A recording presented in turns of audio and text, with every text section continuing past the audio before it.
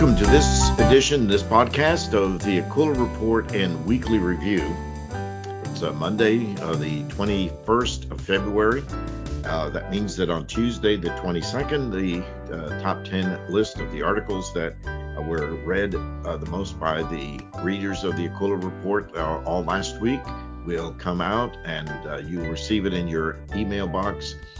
Usually comes out about 11 a.m. at Eastern time, so you can calculate it if you're in another time zone.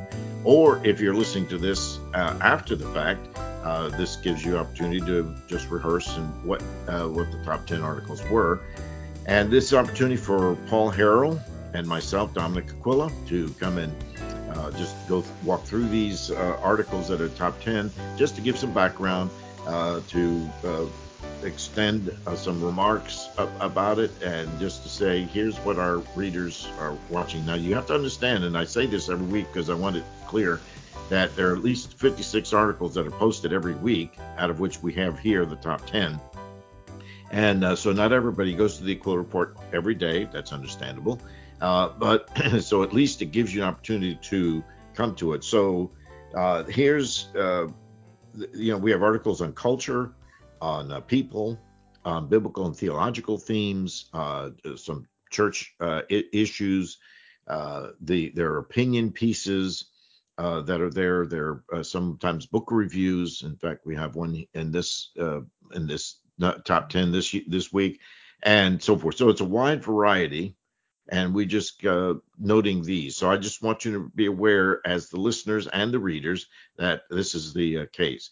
So Paul, it's a great opportunity. We have a great list. A lot of things sort of cross over each other and cross match. So we'll tie those dots. We'll connect the dots.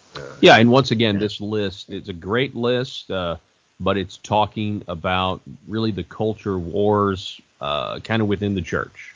Yes, and that's a good way to put it. Yes. Well, yeah, and it's fitting because we do, at least the allegation from those who are the confessionalists or the conservatives or whatever you want to call it, we're the ones claiming that the progressives are paying a little bit too much attention to the culture. And so we're pushing back. And so here we are, the culture wars.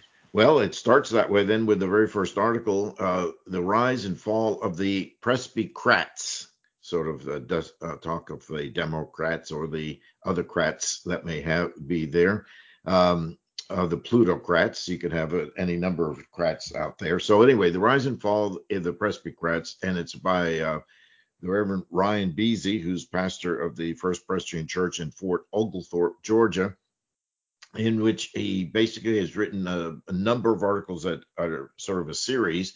And this was the trajectory of the PCA, was what it was and why it is shifting.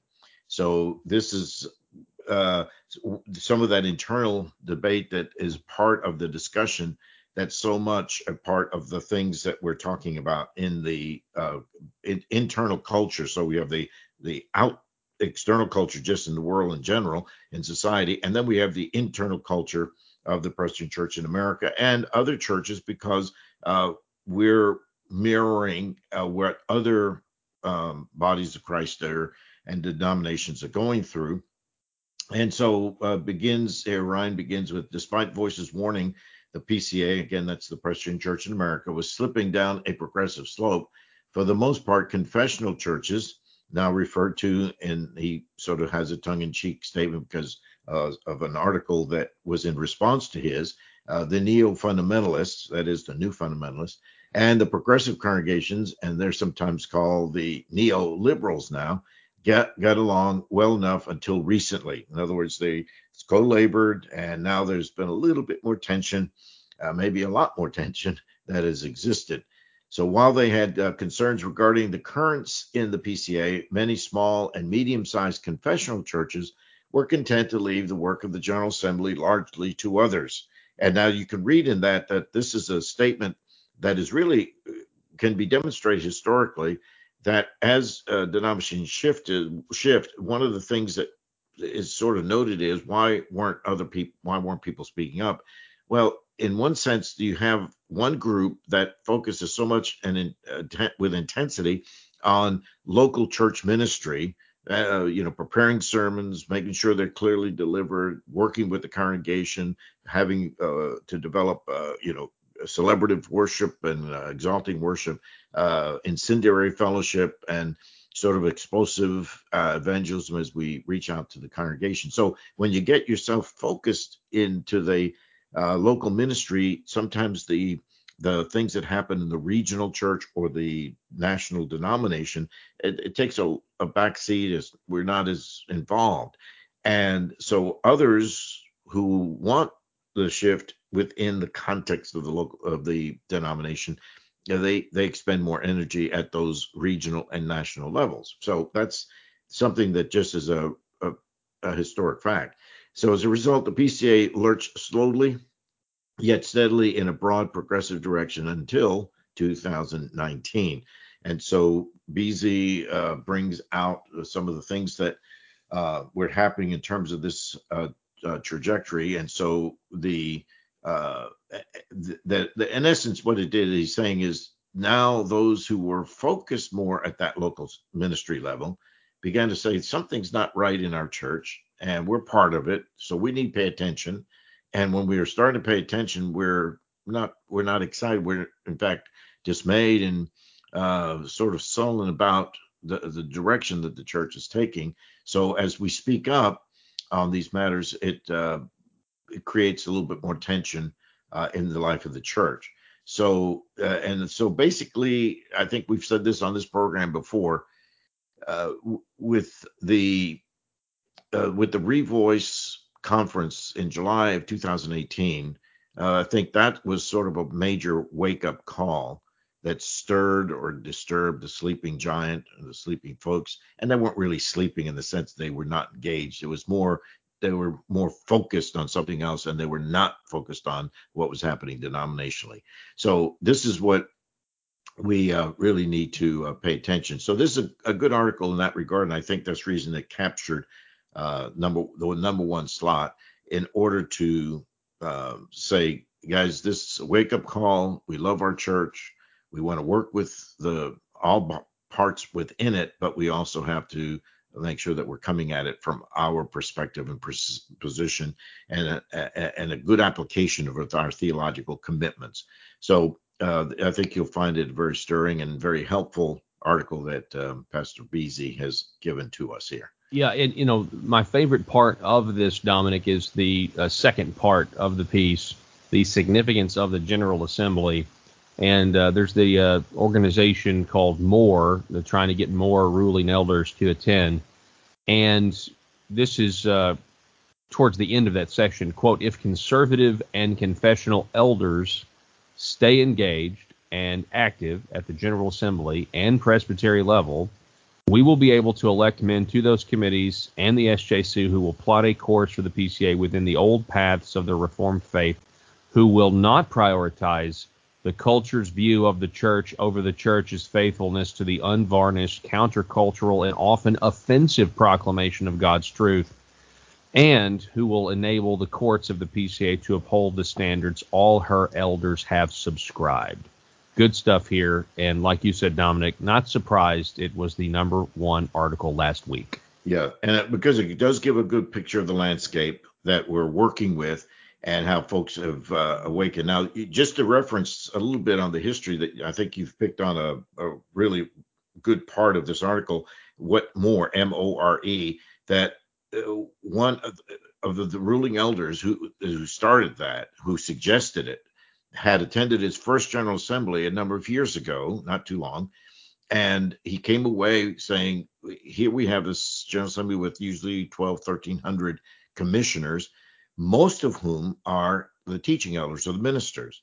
And the percentage of ruling elders, that is the lay elders, was something like 12%, 15%, hardly 18%.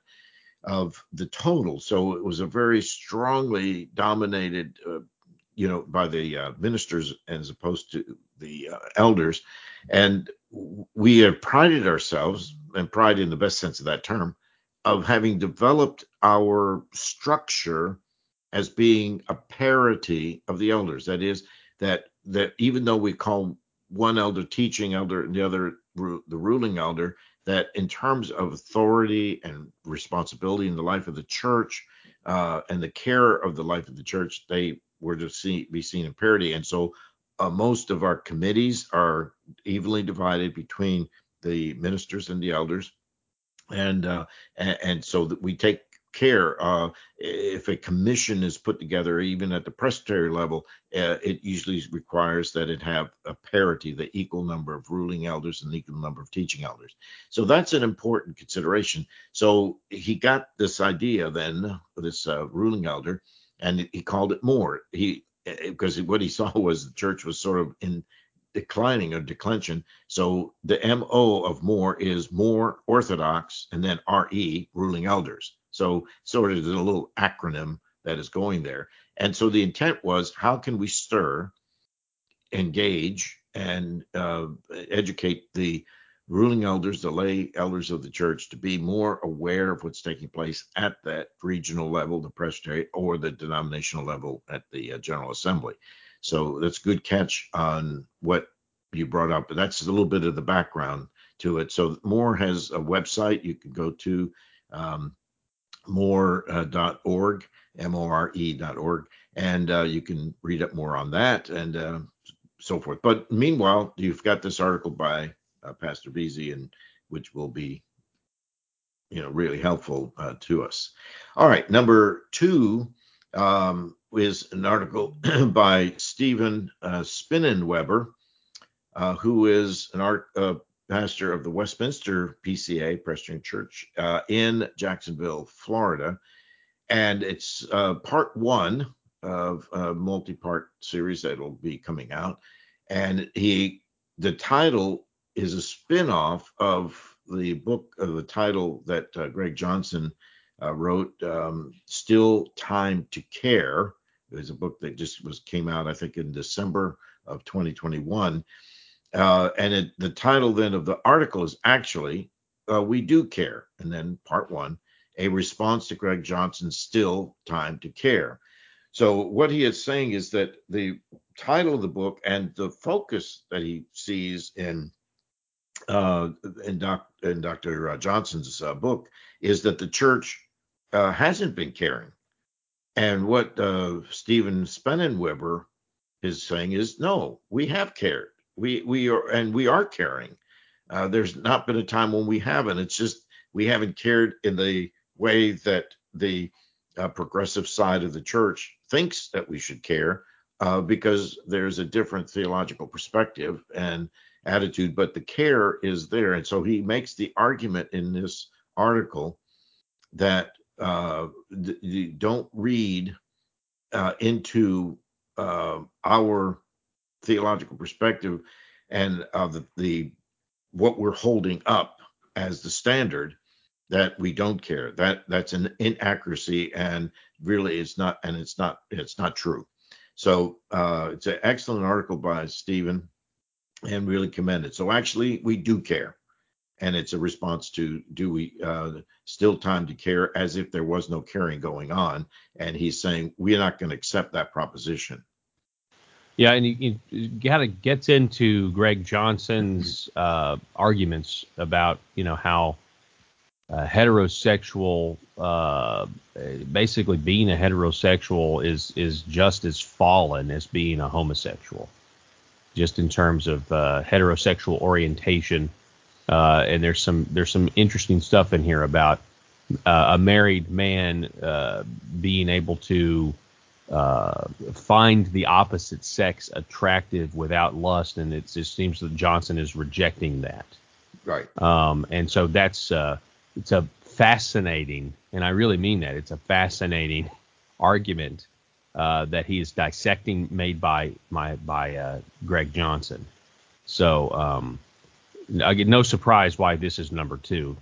Yes, and also because it's going to be multi-part, so it's only dealing with one aspect of this. It just starts out with just saying, let's make sure we understand the terms, because that's where it becomes problematic, in where same words or same concepts can take on different meanings, and so what Stephen Spenenweber is saying is that Johnson has spun it in a certain way and defined things a certain way. He says, and he's saying, I don't accept how you've taken what is common language and turned it on its head.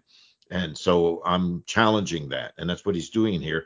It's very ironic. There's no hostility in here. And so it's a very good article. Another one that, as we like to say, for your own edification. Also, if you're in a small group, or you can have, uh, share it with your friends, your session, and others in charge, just to make sure they understand that we're not buying into the background, the presupposition, the definitional terms that are part of the still time to care. We do care, and we're not going to allow you to tell us that we don't. That's the gist of what this article is about. So that's wonderful. Well, then we do remember mentioned that we have reviews, and we have a review of a book that we've already spoken of before, and that is this is by David Robertson, who is a minister in the Free Church of Scotland, but he's serving right now in Australia. He had been in Scotland serving at Dundee at St. Peter's, and then decided to go and minister in felt the calling of the Lord to go to Australia and serving there. So he writes an article, regular article called "The We Flee," and we WWEE, just because he's Scottish and they like to use that's a wee lad or a wee lass or something like that. Anyway, it's titled "Fault Lines: The Social Justice Movement and Evangelicalism's Looming Catastrophe." Now, and it's a review of Voddie Baucham's thesis is that the current culture wars in the U.S. over racism and critical race theory are in danger of splitting the evangelical church and causing considerable harm. So we've had other articles that either were dealing with Baucham's perspective, either his book. So either they weren't strictly reviews per se, but they were spinning off of the thoughts that he had in his book. And we even had some that were disputing it and challenging Baucham's perspective. So here's one. David Robertson's always very incisive and careful in the way he writes, and he even acknowledges that when he started out, he thought he had heard so many things on the negative side. He says there are not many books that have made such an impact as they have made that have made me change my mind. It turns out that Fault Line is one of them. Initially, I approached the book with a degree of skepticism. After all, I had heard on the evangelical grapevine that it was, quote, extremist, quote, unbalanced, and that Bauckham was guilty of, quote, plagiarism. And I'm against racism, and I think that it's a major problem in the U.S. and the church. However, I'm thankful that instead of just reading about the book, I read it myself. And that's, by the way, a good instruction for all of us, and especially one that does offer up so much on either side that we need to pay attention to that. He says, I can only suggest you do the same. So says Dr. Robertson. Baucham's thesis is that the current culture wars in the U.S. over racism and critical race theory are danger of splitting the evangelical church and causing considerable harm. He believes that the acceptance of some of the language and premises of CRT by evangelical leaders is the acceptance of a Trojan horse. He argues that in the United States, the United States is on the verge of a race war, if not complete cultural meltdown. So that's quite of course, that's he's quoting Voddie Baucham there at that point. So he goes on and gives his own analysis and doing this fairly lengthy book review. So Fault Lines we've already talked about, and we know other articles have come up that dealing with the matter of the race issue. So basically, Paul, just as summary here, is that there are basically three things or three areas that appear to keep circling back around. They're separate and yet they seem to be intertwined. One is the sexual issue in human sexuality, And we see that coming out with all the debate about homosexuality and where does fit into the whole spectrum of God's creation, how he made male and female, and what the implications are. Number two is the racial issue, and how do we all get along, the various races, and the introduction of something like critical race theory, which has its history and its foundations in a more, what do you call it? My mind just went blank on it. It's just a more sociological and political background. And then the third is the issue of the relationship of male and female, just in terms of the question of abuse and the looking again what it means to be husband and wife, male and female, not in the sexual sense, but for the purposes of how we get along in the home. So those three things seem to be intertwined in all this.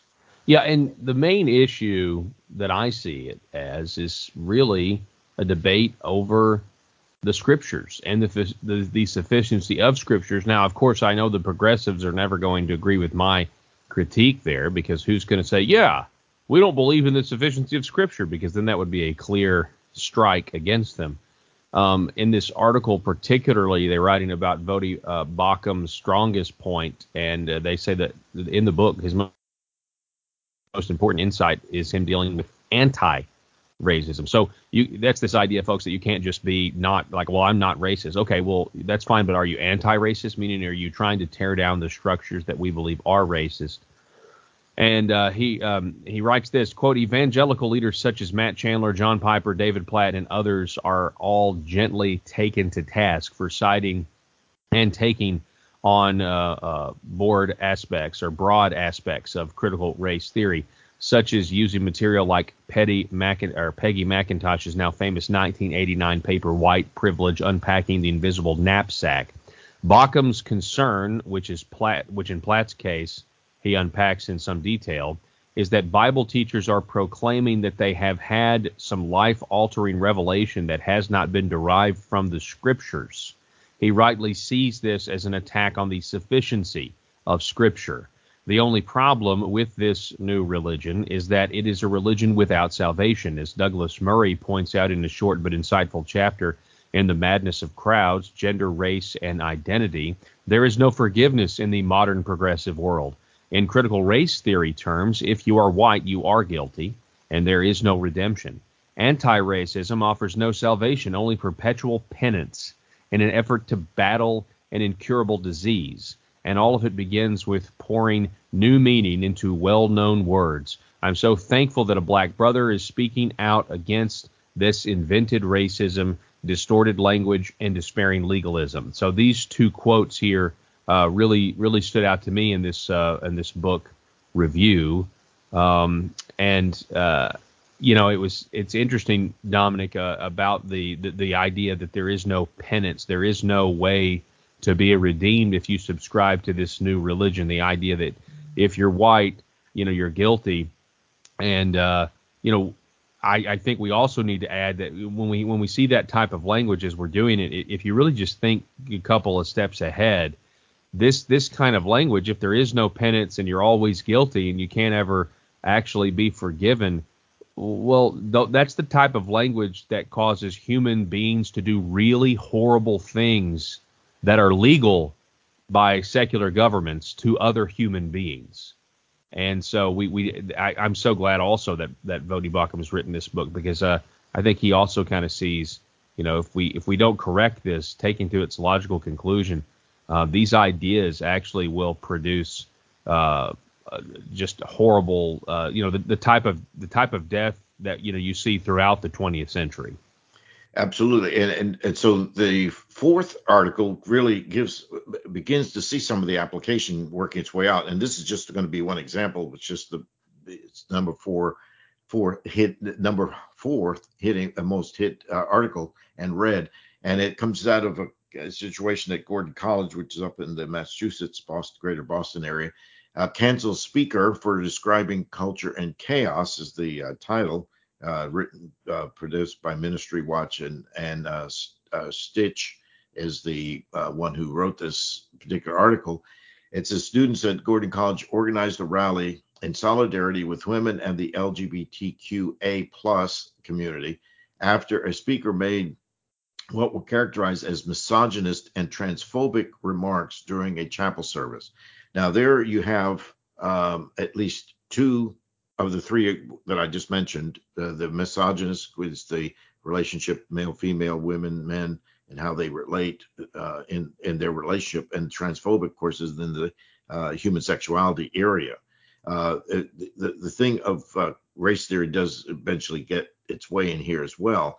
And so for a special series, Marvin Daniels, the executive director and CEO of the Hope Center, a nonprofit that serves children, youth, and families in Kansas City, was scheduled as a featured speaker at the Wenham, Massachusetts College annual Deep Faith Week starting February 14th. And so the Gordon Review reported this, that some of the statements that were made were perceived as being misogynist or transphobic.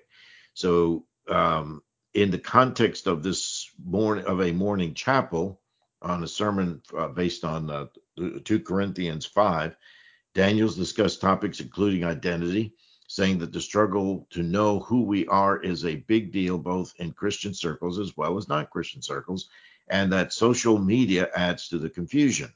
So according to a transcript, which is hyperlinked here in the article, of his talk, to linked to by the review, Daniel shared what he believed Jesus would say.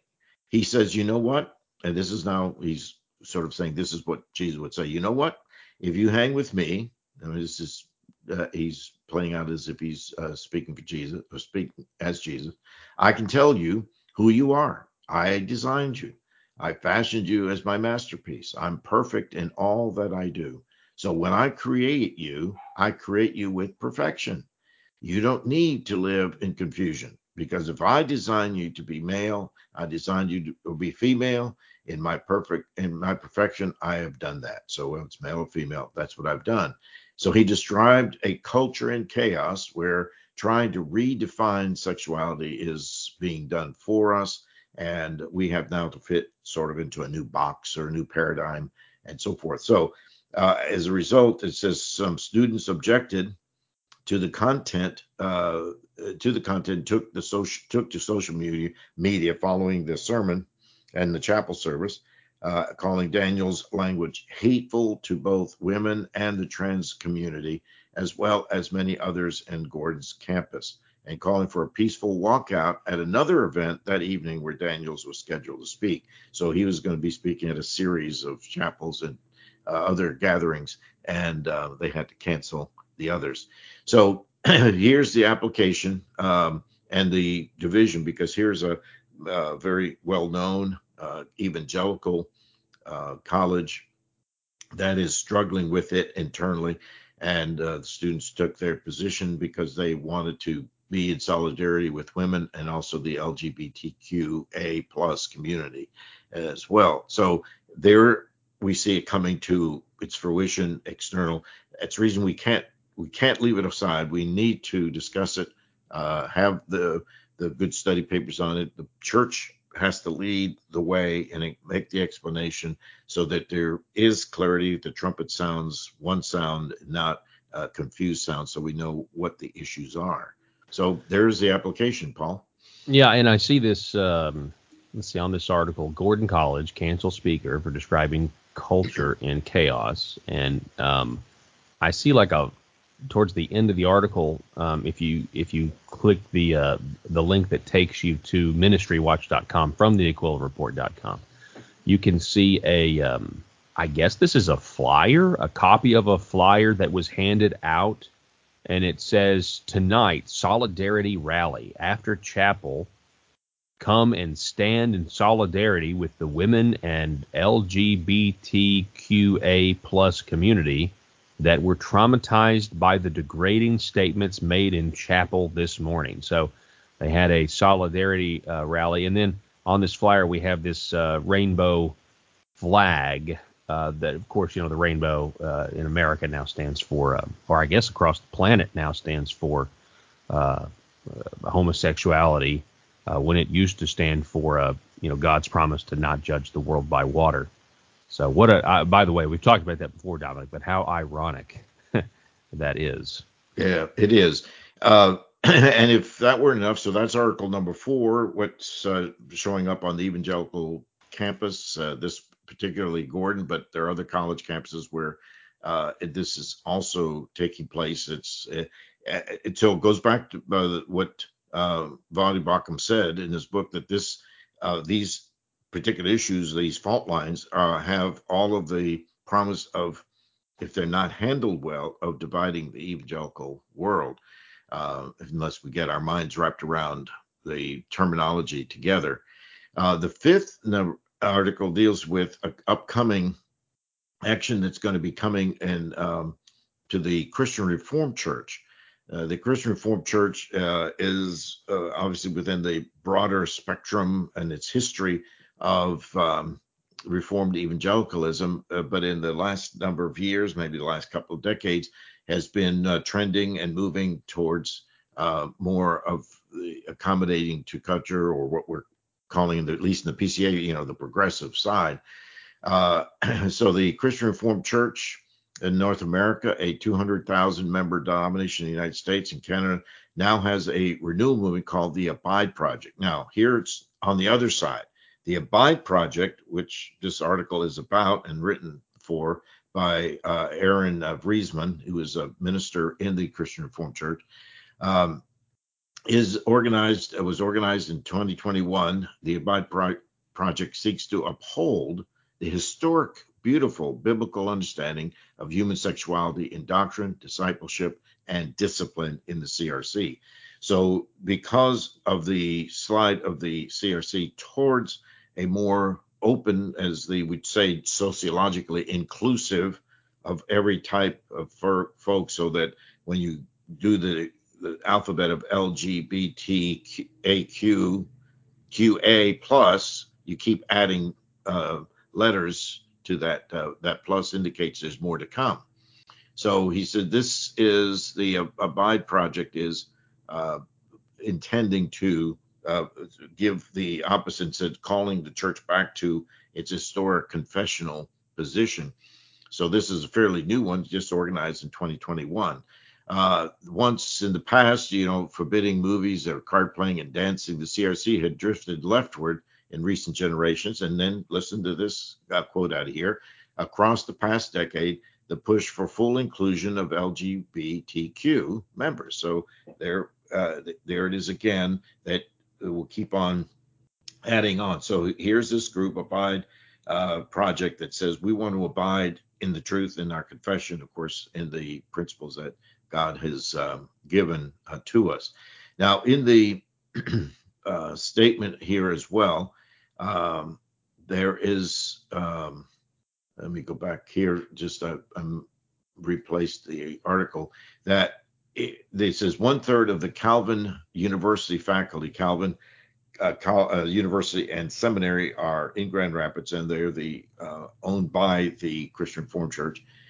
So the Calvin University faculty, 1/3, signed a statement opposing the Human Sexuality Report, which is going to coming to the 2022 Synod meeting as their report, comparable to what the Human Sexuality Report that the PCA developed and produced in 2020. And it's called All One Body, has released a series of talking head videos of therapists, social scientists, pastors discrediting the Human Sexuality Report. Synod 2022 meets June 10 through 16 at Calvin University, and it'll likely be monumental, because it's all around that theme that's going to sort of dominate. No matter what other issues are there, this is the one that's going to be dominant. So the Abide Project, of which Aaron Vriesman is speaking, stated its goal is to adopt the Human Sexuality Report and hold all church leaders to the historic biblical view of sexuality.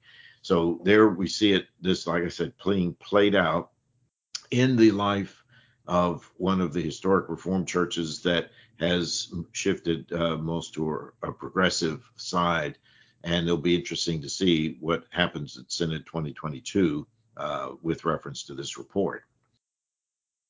My only comment is, these are back-to-back articles. We have Gordon College and everything that we talked about there, and now we have this other place, Calvin University, where you have 1/3 of the faculty, and I just think to myself, our parents. I'm a parent of a young child, but what are parents thinking right now when if you've got older children that are thinking about college, and then you're like, well, I don't want to go to a state university. That's just too far out there. That's too progressive.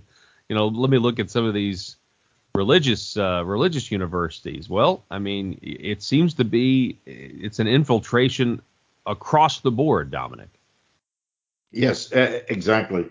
And it's it just continues to multiply, and that's the reason why, again, quoting what Bauckham says, these three things sort of in tandem together: the sexuality issue, human sexuality, the relationship male and female, and the race issue, all are tied together. And most of them being looked at now sociologically, politically, through the lens of intersectionality, of critical theory, and so forth, and mixed in there with a view that the church doesn't care. And it's called to care, is the title of the book we referred to before about. And the caring is there. The gospel is very plain that Jesus is calling sinners to himself, no matter what the label of sin is, that we all are in need of his grace.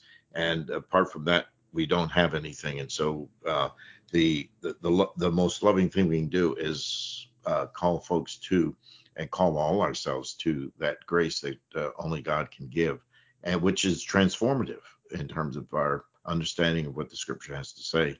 Amen. Yeah. Number 6 is a compromise comes into the church. And this is written by a layman, Richard Loper, Loper, and he's a member of the Chestnut Mountain Church. It's Chapelgate Church is another guy that wrote another article on that. Chapelgate Presbyterian Church in Ellicott City, Maryland. He's had some seminary background, but he is serving as a layman in the life of the church, teaches a Sunday school class regularly. And just as he's thinking and has lived within the context of Presbyterianism most of his life, he now sees the compromise. So he wrote this personal statement. He's not involved in the courts of the church as an elder or minister or anything. So he goes back to the beginning because he was part of the Presbyterian Church USA, which is what sometimes colloquially we used to call, in the days when there was a Southern Church and the Northern Presbyterian Church. In 1967, the Presbyterian Church in the United States of America, that's the PCUSA, in an attempt to compromise with culture, changed the wording of its confession of faith. And a key statement from the PCUSA's Confession of 67, which is a new confession at that time, which was adopted and placed alongside of the Westminster Confession and Catechism, and eventually they added some other historic confessions. And he quotes a little, just I'll quote part of it here, and this is out of the 1967 confession. The Bible is to be interpreted in light of its witness to God's work of reconciliation in Christ. The scriptures given under the guidance of the Holy Spirit are nevertheless the words of men, and he underlines that, conditioned by the language, thought forms, and literary fashions of the places and times at which they were written. So you can see he goes on basically saying that the scripture is time-based and was affected by a primitive culture, and now we're in a different age, and we need to make sure we're looking at the what's taking place in culture and in the church with a new lens of that we've had all this history of time to sort of improve, so almost of an evolutionary kind of statement. So Richard here says the statement directly contradicts Scripture, where it just says all Scripture is God breathed and is therefore useful for teaching, rebuking, correcting, and training in righteousness. So that going along in that particular vein, he refers to something that happened in that presbytery many years ago, back in the late 70s, early 80s, when a man was being charged, a minister, Mansfield Caseman, was charged with apostasy because he denied Christ's sinlessness, bodily resurrection, vicarious atonement, and deity. And when the case was heard before the Permanent Judicial Commission of the General Assembly, Mr. Caseman was acquitted. He was allowed to remain in good standing as a pastor in the PCUSA and allowed to continue teaching heresy. By acquitting Mr. Caseman, the Judicial Commission itself became complicit in apostasy as well. So that opened the door for other things. And now that Mr. Loper is in the PCA, he says what happened in July of 2018 at Memorial Presbyterian Church in St. Louis, pastored by Greg Johnson, was the beginning of the same kind of trajectory. And that's basically what he's connecting those dots as he looks at what happened in 67 with the confession, what happened in the late 70s, early 80s with Reverend Caseman, and now what we're facing in the PCA. This part towards the end, referring to Micah again, when he asked if the people wanted to worship Baal, why not simply go to the temple of Baal and worship him there? Why insist in bringing that abomination of false worship into the Lord's holy temple? In the same sense, why does a minority insist on allowing the false teaching of ordaining self-described homosexual men to be pastors and church officers in the PCA? Why don't they simply seek ordination and service in the denomination that is already set up to welcome them? What's interesting to me, and I don't know why I've never thought of this before until now, Dominic, but there are some people, and we've seen this through the National Partnership, that want to expand the role of women within the PCA. And that just dawned on me, how is it that we have a self-described, gay minister in Greg Johnson and writing in USA Today articles and everything else, but we don't have women clergy? That is, at least in the progressive list of things to do, the to-do list, I feel like the cart is before the horse there. And there's a joke to be made in there somewhere. I don't know where it is, but it's interesting reality right now. Mm-hmm. Exactly. That's the tension point that I think a lot are feeling. The question is, how do we coexist on this, especially if the rift becomes wider between the so-called confessionalists and progressives, whatever title that would be given. So in the 7th article that's brought up for this discussion, and it's another one by Pastor Ryan Beasy, who we spoke about with the first article, and it's entitled "Contending for Christ's Bride." The PCA has problems, but it's not time to abandon her. So he's arguing that regardless of all the issues that are going on, let's keep talking, let's keep working, let's see if we can find a way to bring things about. He says the PCA is at a crossroads in many ways. She is in spiritual crisis, but I do not believe now is the time to depart the denomination. And he goes on to say, he explains it more, and he has it hyperlinked because he has written an article of why we should be staying. Here's in this article, he's saying, okay, here are what people who say, well, I'm not sure, and we're thinking about leaving, and how they argue and what some of the reasons, that they might want to move on to something else. Instead, we make realistic assessments in our situation and stand firm to ensure that the PCA enters her next half century as a reformed and confessional Protestant denomination for generations to come. So standing firm in the PCA during the season of heavy debate will involve both difficulty and sacrifice. Gives some advice as to how to proceed during the seasons here. And again, there was another article that he wrote, and he hyperlinks it in this article that will help that. So basically he says, let's just, step back for a minute, take a deep breath, and let's go through and see why we should stay or why we should go. So he says his reasons for departure. That's mostly what this article is about. He has another one, reasons why we should say no. That's not the part yet. And the first one, basically, that he gives as reasons is peace. The argument goes something like this. He says, if we leave the PCA, we can align with churches and elders who have not been influenced by a postmodern view of language, who share our commitment to the Westminster Standards to reform piety, worship, and polity. This will free up resources currently devoted to battling over basic matters of what it is to be Presbyterian. This will be a good for everyone, everyone's blood pressure. So that's the intent. Very amenable. So it looks like we're not going to be able to make this shift. Let's go ahead and move on from here. And then he defines other things within the context of the article. So in this case, if you want to say, okay, he's writing this to say, I'm just speaking as if I were as one who would believe that. He says, at this point, I don't. I'm not there yet.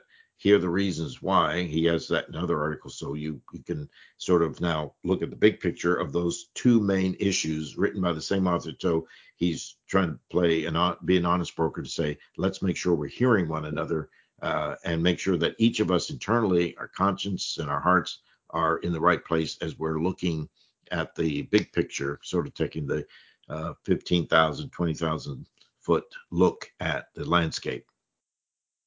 I got to tell you, articles like this are really important right now, and we've seen a lot of them come through, and they make the top 10 list at the Aquila Report, Dominic, and it's just because people are wondering what's going to happen in the next year or two, what's going to happen at General Assembly coming up in June, and articles like this where men are laying out their reasons of, and really just their whole thought process, considering what we're facing, are very healthy. It's very good, and it's good to have lots of counsel and lots of discussion about this. I mean, especially if somebody would be thinking of leaving.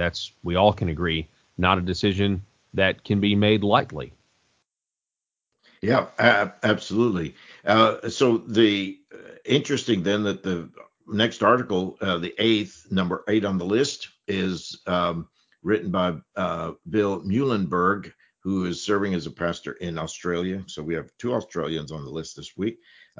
He titles this article, "We Should Have Heeded Schaeffer's Prophetic Warnings." It's referring to Francis Schaeffer. He says that even though Schaeffer passed away and called home to glory May 15, 1584, that just a few months earlier, his book was released called The Great Evangelical Disaster. So this is 1984.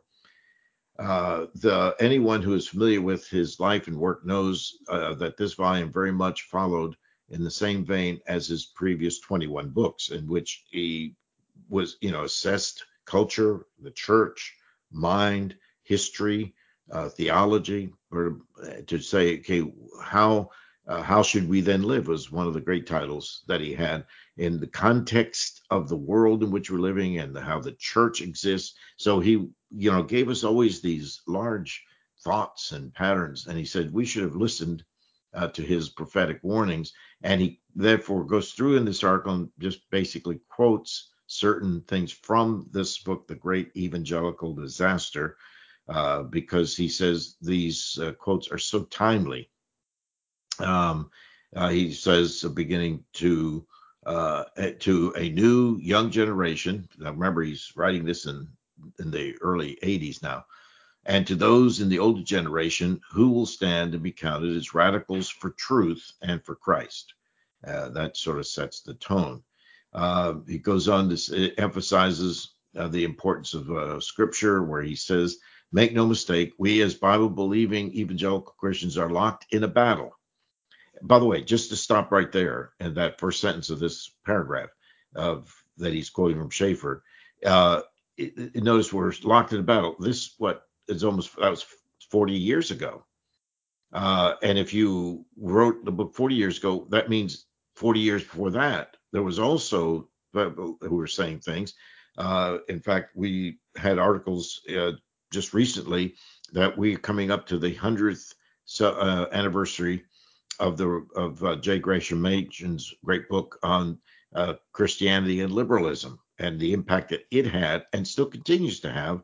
And so you read it, and if you don't know when it was first published, you would think it was published and written just recently. So the point that we need to keep in mind in this big picture, as we have all our discussion, is that the church in every generation wrestles with these issues. The labels of the issues may change, but the substance and the concerns that they raise are exactly the same emotions that we have. So if he could write, Schaeffer could write 40 years ago, we are locked in a battle. Well, you could have said that 40 years before that, like I said, and 40 years before that as well. This is not a friendly gentleman's discussion. It's life and death conflict between the spiritual hosts of wickedness and those who claim the name of Christ. It's a conflict on the level of ideas between two fundamentally opposed views of truth and reality. It's a conflict of the level of actions between complete moral perversion and chaos and God's absolutes. But do we really believe that we are in a life and death battle? Do we really believe that we're the part we play in the battle has consequences for whether or not men and women will spend eternity in hell, or whether or not in this life people will live a meaning with meaning and meaning or meaninglessness, or whether or not those who do live will live in a climate of moral perversion and degradation? Sadly, we must say that very few in the evangelical world have acted as if these things are true. Rather than trumpet our accomplishments and revel in our growing numbers, it would be closer to the truth to admit that our response has been a disaster. So that's the warning. And so Bill Muhlenberger is just saying, let's go back and listen to this dear saint who God blessed us with in the life of the church, gave us so many things, and many people are populating heaven because of the ministry of L'Abri in Francis Schaeffer's works, and those works are still having an effect today. So it's good to have that reminder to step back a little bit and see that what's going through today is not new. But at the same time, it's new for us because we're living through it, and we have to be found faithful at this time in our lives. Yeah, it's not new, but, you mentioning that the author here is from Australia, is a pastor in Australia. Mm-hmm. Okay, so we all have to I take this article in reference to what the government of Australia has done to the people there in response to COVID, putting them in camps.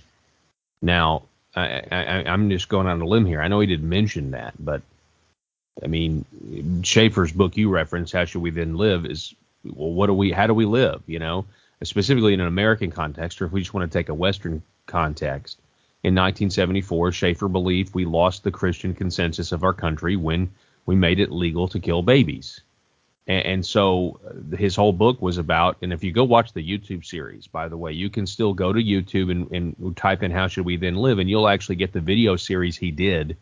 It's really grainy footage for all of us who are accustomed to high definition television, but it's still really powerful and really good if you want to go watch the video How Should We Then Live. But the context is, okay, so immoral people, we're to the point now when we're going to have more and more immorality, and immoral people will find a way to break the laws the government puts on them. So the government then comes back and is going to create new laws with newer restrictions to try to govern them. We're seeing this right now in Canada, by the way, with the truckers, and now their bank accounts are frozen. And now I know we're talking in the context of a peaceful protest or whatnot, but you see how it still could apply. And so then you just have this cycle where the government comes in and the people do this, and then the government does more, and the people do, and this is what Francis Schaeffer saw, and he specifically saw this. If you go watch the opening video of this series that he made back in the 70s, and he went to Europe and he looked at the Roman roads, and I think that's what causes him to write this, and this is quoted in this piece. Soft days for evangelical Christians are past, and only a strong view of Scripture is sufficient to withstand the pressure of an all-pervasive culture built upon relativism and relativistic thinking. We must remember that it was a strong view of the absolutes which the infinite personal God gave the early church in the Old Testament, in the revelation of Christ through the incarnation, and in then the growing New Testament. Absolutes which enabled the early church to withstand the pressure of the Roman Empire.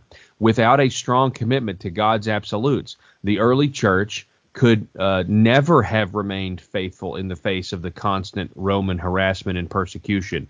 And our situation today is remarkably similar, as our own legal, moral, and social structure is based on an increasingly anti-Christian secularist consensus. This quote here from the 70s is incredible. I mean, and I know you're right, Dominic. I mean, we talked about this last week. Everything has happened before, and all this will happen again. But I feel like these quotes have a lot more meaning in the cycle because we're putting people in camps now. And a Western-style government in Australia did that, where this guy is trying to minister. It's kind of difficult to preach the gospel to folks or to shepherd your flock if they're in a camp. And I just feel like that's a context we need to at least consider when reading this seventh article or eighth article. Eighth article, right? It is, and I think it's helpful to have that sense where you can not only read Schaeffer's warnings and or teachings, because he's proactive as well and affirmative, as well as the warnings that we need to be, aware of, what this what's involved in the task, which then brings us very segue into the ninth article. It's called Rise Up, Man, a call to young elders. This is written by a young minister himself, Jim McCarthy, pastor of the First Presbyterian Church in Hattiesburg, Mississippi, and which he is calling on the younger men to come and, speak up, to enter into the fray and battle. He refers to what Paul told Timothy in his youth from 1 Timothy 6:12. In the face of similar threats to the church in Ephesus, Paul called young Timothy to, quote, fight a good fight of faith, close quote. But how does this young elder fight the good faith to the glory of God? And so he explains how we need to stand in the gap. We need to know what's going on. We need to define terms carefully in order that we can engage in the right battle on the right battlefield. So certainly not by losing heart or resorting to disgraceful, underhanded ways, but by open statements of the truth that would commend ourselves to everyone's conscience in the sight of God. We fight the good fight by combating error and contending for the truth in our sessions, our presbyteries, and assemblies, whatever persecution or opposition may arise to us on that account. That's from, quote, that last part from the Ordination 6 that is said, take oath vow that is taken by every ruling and teaching elder and deacon in the church. So we fight the good fight in each one of these places. We fight the good fight by getting off the bench and getting involved in the committee work of the Presbytery and General Assembly. We fight the good fight by saying no to nominees, transfers, licentiates, and court ordinance who will not condemn revoiced theology, by affirming that even the ordination to sin is itself sinful. We might fight the good fight by renouncing passive-aggressive Presbyterianism through filing charges against false teachers and sending up overtures to strengthen and safeguard the purity of our denomination. And on Jim McCarthy will go. So another challenge that we have here, opinion piece, saying we love the church and we want to see the best happen for it. But we have to realize that Satan loves nothing more than to come in and pervert and to distort and upset that which God is doing through his church, and we have to be found faithful following him. So very good article, touched a lot. So was the ninth numbered read article of last week in the Aquila Report. Yeah, it was really good. It was encouraging. This is one of those articles that I think everybody should read and be encouraged by it and to be bold. Right. And then the last one is also an opinion piece, and this is by Tom Harvey. This is a part 3 of his 5 parts that he wrote, especially in light of what took place with uh, the release by somebody of the National Partnerships emails going all the way back to 2013 to the present time, so that when they're printed out, it's something like 400 and some pages. And in doing that, it sort of opened up and pulled back the curtain in terms of what that particular group in the life of the PCA was doing since that all this time from 2013. So he addresses the general topic or title for all 5 of the articles is A Sheep Speaks, and he's referring to himself as one of the sheep. A Testimony to the National Partnership, Part 3. And he says in this one, he who engages in denominational politics, regardless of his faction, must heed the danger of activism. Getting bogged down with politicking adversely harms the common work of ministry. In this, he explains that being involved and being active is not a bad thing. The problem of activism is where the things can get down and dirty, where you forget what the battle is all about. So we're just trying to win just to win, or we prevailing and speaking in order to bring correction and encouragement to make sure we're focused on the ministry that we have before us. And so these series of articles was really not almost the first article he makes clear that he was addressing it to those who have been active with the National Partnership, the NP, and saying, have you realized this or realized that? And he points out things that he has seen as by standing back and looking at the big picture of what these emails seem to say to him. Thus, you do effectively excuse what God condemns. This is now a summary of what he's challenging him on. And if you elsewhere teach an orthodox position, you ought to consider that such an inconsistency cannot long exist, and that one of the principles must eventually win out in other exclusion to the other. You cannot espouse an orthodox view of sexuality and marriage on the one hand, and then accept the concept of homosexual identity and put great energies into asserting, quote, the right for self-professed homosexuals to lead in the church on the other, especially when the basic argument that is used to normalize such lust and the basic conception of those that experience it is invading our denomination's public discourse from a wider culture and is not gleaned from God's word. So he just is calling, pay attention to what you're saying. Where is it in the confession? Where is it in the scripture? You can't take 2 absolutes and now try and force them together, or at least 2 absolute in terms of in opposition to one another. So Tom Harvey is really serving and helping serving us in the church for all of us to take note of where we stand. And so good counsel, good advice that comes from him in these articles, number 10. Number 10, and he also goes on to say, picking up where you left off, Dominic, we are only having this debate because the culture has already done so, and if it had not done so, we would not be doing so now. For the impetus for it comes from culture and not from Scripture. Right. And actually, that's what we've been saying in all these articles, hasn't it, Paul, that this is where the church is sort of who's leading who. And when culture does raise issues, that should drive us in the church to the scriptures to say, what is it that God has already said on these issues? Because he has addressed and spoken of these through ethically and morally in the context of the gospel, the grace, and his plan through creation and the providences that he put into the world that he created. Well, this is the 10 articles in the top 10 of the Aquila Report. Now, this is the Aquila Report and Weekly Review. So whether you're listening to this before the newsletter comes out on February 22nd, or you're listening to it afterwards. Hopefully it's helpful to understand the context and the background, maybe explaining things a little that make things a little clearer.